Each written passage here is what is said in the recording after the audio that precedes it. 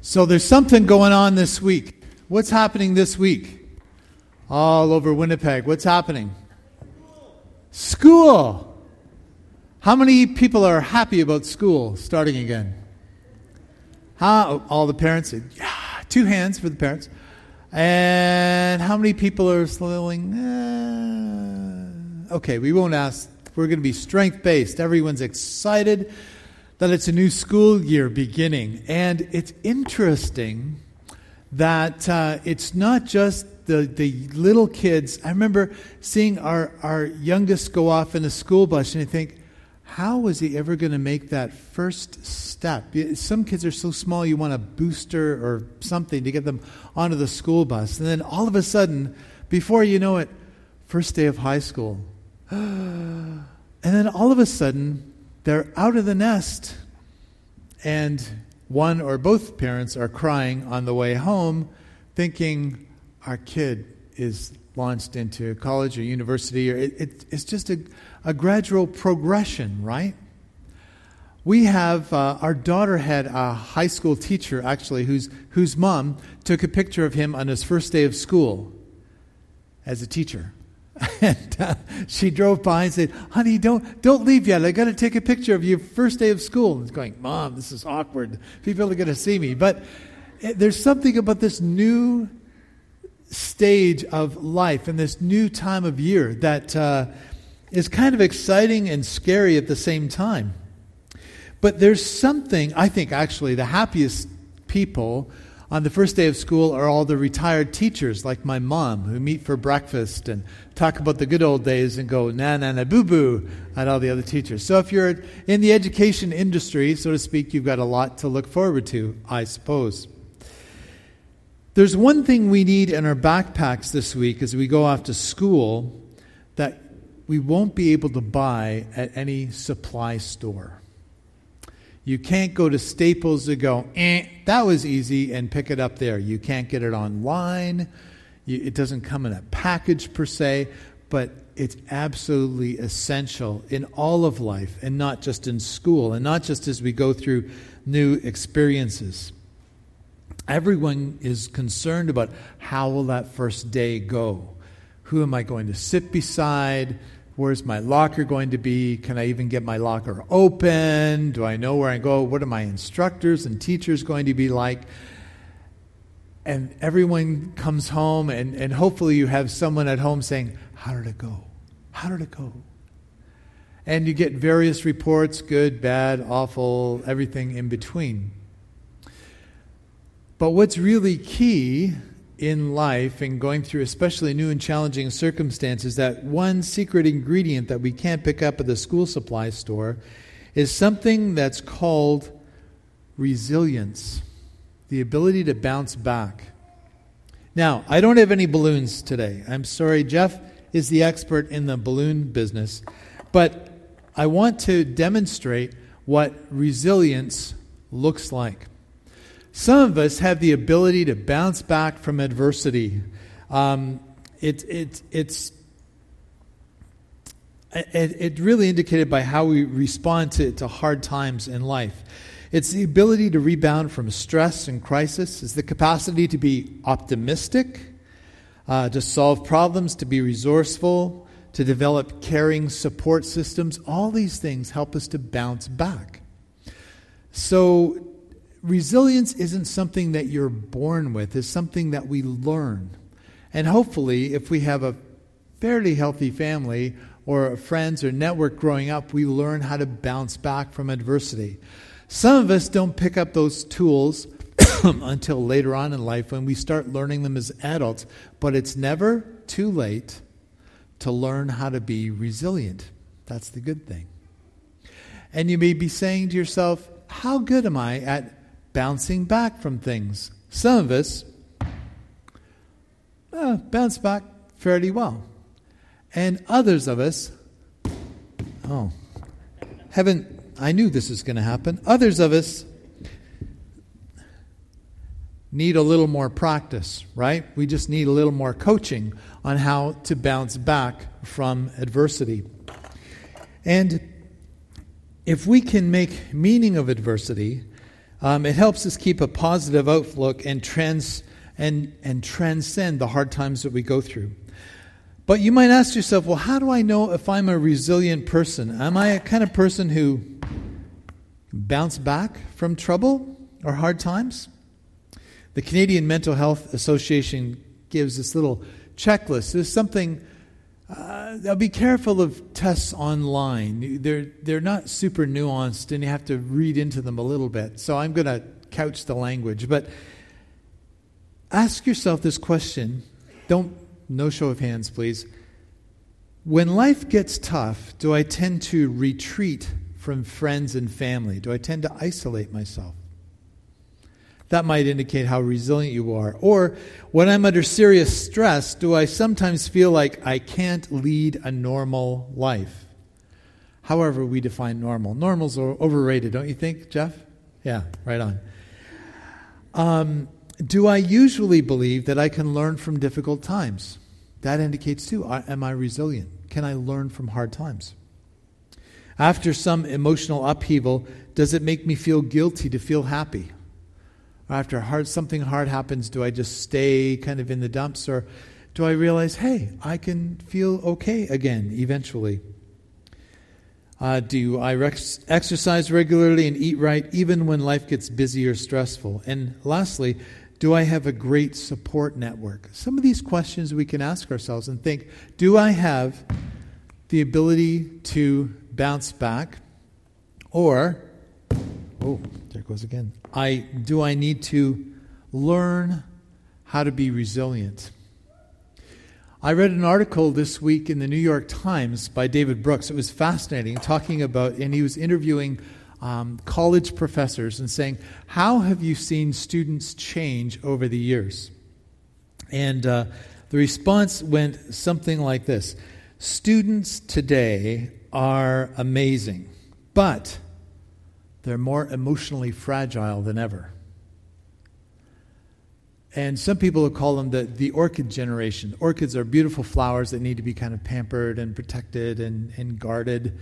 And sometimes, I confess as a parent, even though my children are all in their 20s and they're doing well, they're probably way ahead of where I was at their age, I still have this tendency to want to protect them and bubble wrap and put a helmet on them and don't let bad things happen to them. That's kind of a natural protective instinct as a parent. But that doesn't do them any good in the long run, right? And I was thinking, as preparing this message, I was thinking, wow, I could think back to a couple of instances where I had to walk some of our kids, and Luann's really good at this, but particularly in this instance was a couple of instances where I had to walk especially our boys through adversity when they had encountered a profound disappointment. And it was really hard being with them and aching with them, but realizing, you know what? This hard time will not end. It doesn't define you. You can overcome this. And it's hard to believe when you're 11 and your life has crashed down on you that things will get better, but it did. But how do we overcome that? How do we develop resilience in our lives? The answer is not what I grew up with. Toughen it up, suck it up. Because the answer to being emotionally tough is not being callous or hard or closing ourselves off to our feelings or denying our feelings. That doesn't help in the long run. And people who do that, who shut off their feelings or numb their emotions, they have to turn to alcohol or other things just to self-soothe. And that's not a helpful way to go, is it? We need to separate being tough and resilient from being hard and calloused and brittle. Because when we're brittle and hard, we don't bounce back very well. But if we can keep our hearts tender and resilient and tough, we can bounce back from hard times.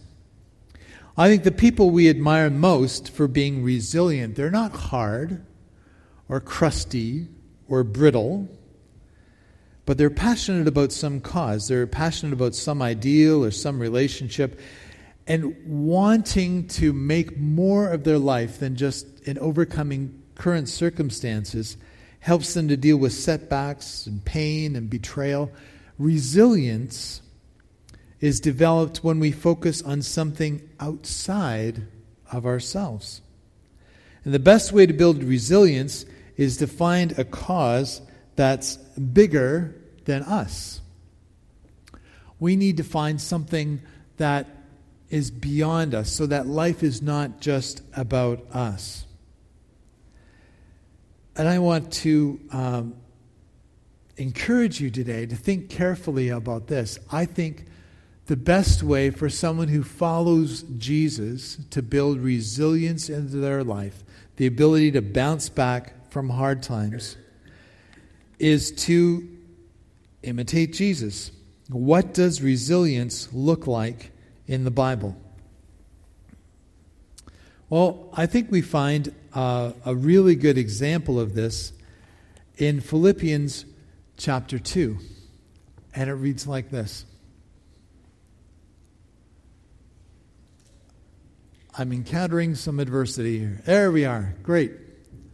You must have this same attitude that Jesus had. Though he was God, he did not think of equality with God as something to cling to. Instead, he gave up his divine privileges. He took the humble position of a slave and was born as a human being. When he appeared in human form, he humbled himself in obedience to God and died a criminal's death on a cross. Now think about this. We have a hard time understanding how the creator of the universe could ever cram himself into human form and become one of us. And some faiths will vehemently deny, it's almost blasphemy to suggest that Jesus was God. But for those of us who follow him, it's really the only reason we would want to follow him. Otherwise, he would just be another good teacher and another good man. The fact that God took on human form. This is often kind of a Christmas theme, and I think you've heard me mention this before. It's almost like one of us, if you have a goldfish in an aquarium and you desperately want to communicate with that goldfish, you can yell at it, you can talk at it, you get up close to it and you scare it away. How do you relate to the goldfish? You would have to become a fish yourself. Anybody here want to volunteer to become a goldfish? No. I don't care about the fish that much. I mean, it's nice, it's pretty, but if something happens to it, flush, I'll go to the pet store and get another goldfish. To be honest, that's what I would do. Callous, aren't I? Heartless.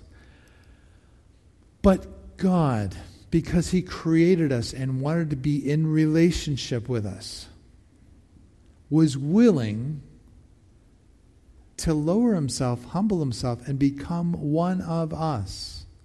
With all the limitations of being a human being, he wanted to become one of us. And when Jesus came as a human being to be one of us, now think about this. Did he arrive as a fully adult male with the classic white horse and big announcement and PR machine and da-da-da-da, I'm here? Of course not. He came in kind of like the back stairs. He snuck in the back window, basically, didn't he? As a baby, and was born in a grubby little place in a forgotten corner of the Roman Empire. It didn't make sense. It didn't make sense at all.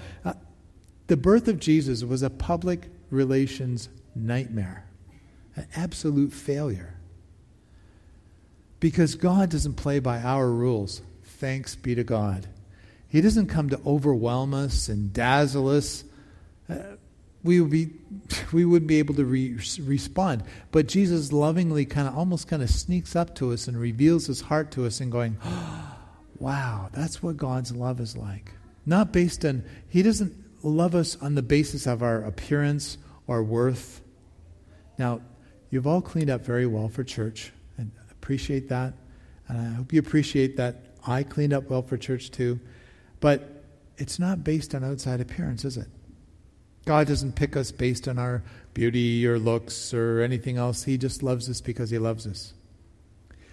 And Jesus humbled himself to become one of us. And in fact, he went so far as to humble himself by dying in the most publicly humiliating way possible, to demonstrate, to make it possible for us to be in his family. Somebody had to pay the price for all the sins in the universe, and Jesus volunteered to do that. But he thought it was worth it. He thought it was worth it. And that gave him resilience to withstand all the opposition and nasty, horrible things that happened to him. He had resilience. It gave him purpose to go through and to stick through it to the end. And therefore, because of that, God elevated him to the highest place, the place of highest honor, and gave him the name above all other names, so that at the name of Jesus, every knee should bow, in heaven and on earth and under the earth, and every tongue declare that Jesus Christ is Lord, to the glory of God the Father. Was it worth it? Was it worth it for Jesus to die for us? Are you worth dying for? Am I worth dying for? Apparently, Jesus thinks so. Anybody kind of mildly excited about that? Are we worth dying for?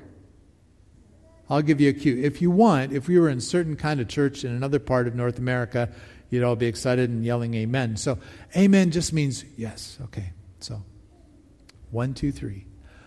Are we worth dying for? Yeah. Yeah. All right. Someone's catching on. Thank you, Blake. We are. Now, I'm not trying to manipulate you into your play with your emotions or anything like that, but it's okay to release your emotions in church. We do at hockey games and sporting events. This afternoon, I'm going to be yelling at the TV because we're playing that green team from another province, and obviously we're going to win. But it is okay for us to say, wow, Jesus thinks we're worth dying for. And he did it. And that gave him resilience. That gave him the ability to bounce back from all the adversity that he faced. And when we follow him, when we place our lives in his hands, it's saying, Jesus, guide me. I want you to be my boss. I want you to be the Lord of my life. I commit myself to you. I need you to change me from the inside out. Then he gives the ability for us to bounce back from all kinds of hard things that happen to us. Last night, as Luann we had a really good meal last night. We had some friends over, and Luann was cooking up a storm, and I was trying to help and stay out of the way at the same time. And she put on some music to listen to while preparing, and there was a song that came on. One particular verse in that song really helped me develop resilience, because when one of my best buddies died several years ago from cancer, it just crushed me. I went into a deep funk for a long time, for weeks and weeks, and just felt so disappointed with God. I mean, I prayed for that guy to get healed. I fasted. I did everything I could think of. But he died. He died. And I was so discouraged. And as I was listening to the words of that song again yesterday, it reminded me that God was helping to build resilience in me through that difficult time, and to give me perspective, and to be able to trust God. Even in hard times, he gives us the ability to bounce back. It all comes from him. So, friends, this morning, as we remember what Jesus did on the cross, he died for us. He thought we were worth dying for. I hope that begins to give us some hope for the future, that he's going to continue working in our lives. And the natural response to someone doing something like this should be this. As we see, dear friends, you've always followed my instructions when I was with you. And now that I'm away, this is the Apostle Paul writing, it's even more important. Work hard to show the results of your salvation, obeying God with deep reverence and fear. For God is working in you, giving you the desire and the power to do what pleases Him. So, here's the interesting thing that goes on. When we think about Jesus being our example, putting aside all His rights to die for us, even though we didn't deserve it, we think, wow, that's amazing. Jesus thought I was worth dying for. So when I follow Him, I willingly lay aside all my rights to serve Him and to serve the people that He brings across my path, right? That doesn't mean we become a doormat. It just means when I lay aside my rights, it's my right to be first, to be self-centered, all those things He's asking me to lay aside. And as the funny thing about following Jesus, He said that if you lose your life, you'll find it. If you lose your self-centered life, if you lose your life about always getting your way and always having to win and always got to be first, if you lose that, all of a sudden you find, wow, this is what life's all about. It's not about me striving or having to be first or making life all about me. It's about having a friendship with Jesus and letting Him change me and letting Jesus tell me my value, not other people. Do you know what? This week when kids go back to school, so many of them will be concerned looking around at people and saying, am I valuable enough? Do I have the right clothes? Do I look okay? Do I fit in? Jesus gives us our value. When we learn how to stop striving and stop trying to prove ourselves to ourselves and other people, when we can rest in His acceptance of us, wow, what a relief. The pressure is off and we can go through life knowing that we have so much value because of what He says about us. It's such a relief. And that's why Paul says in this verse, okay, work this stuff out. If you followed my instructions, if you're following the example of Jesus, work hard to show the results of your salvation. Work this stuff out. Now, is it all about keeping rules? No. We have the freedom to work this stuff out because this verse says that God is working in us. And that's how it works. God starts working in us, and all of a sudden our attitudes start to change. There's a shift. We don't see people as enemies anymore. God shows us how broken they are. We're all broken, and our attitudes change, and He gradually changes us from the inside out. But it takes intentionality, it takes effort, but God is doing all the work. It's like our little son Caleb. For the first time, I was trying to teach him how to open those automatic doors in the supermarket. And he had this little green plastic tractor he used to drive all over the neighborhood, and you could hear him coming from like a mile away. Rattle, rattle, rattle, rattle. Well, we went to the grocery store, and he stops and looks at the door, and it's not opening. There's no magic words or anything. It's not working. So I coax him onto the black mat in front of the door. And I'm sure he was thinking, Dad, you are so weird. What are you thinking? And I coax him onto that black mat. And all of a sudden, what happened when he stepped on the black mat? What happened? Guess. The door opened. It's amazing. That was like a miracle. Now, what made the door open? Well, my electrical engineers would explain the circuiting and all that stuff, but basically it was in response to that act of faith, stepping out and saying, boom, okay, door open, step on the mat. So what this verse is saying, work out the implications, work out the results of your salvation, okay? Obey God, and then God will open doors. Things will happen because God is working in you, giving you the desire and the power to do what pleases Him. Then we'll be able to develop that resilience that God wants to give us as we encounter hardships in life. One last verse to leave you with. Friends, when life gets really difficult, don't jump to the conclusion that God isn't on the job. Instead, be glad that you are in the very thick of what Christ experienced. This is a spiritually refining process with glory just around the corner. Just around the corner.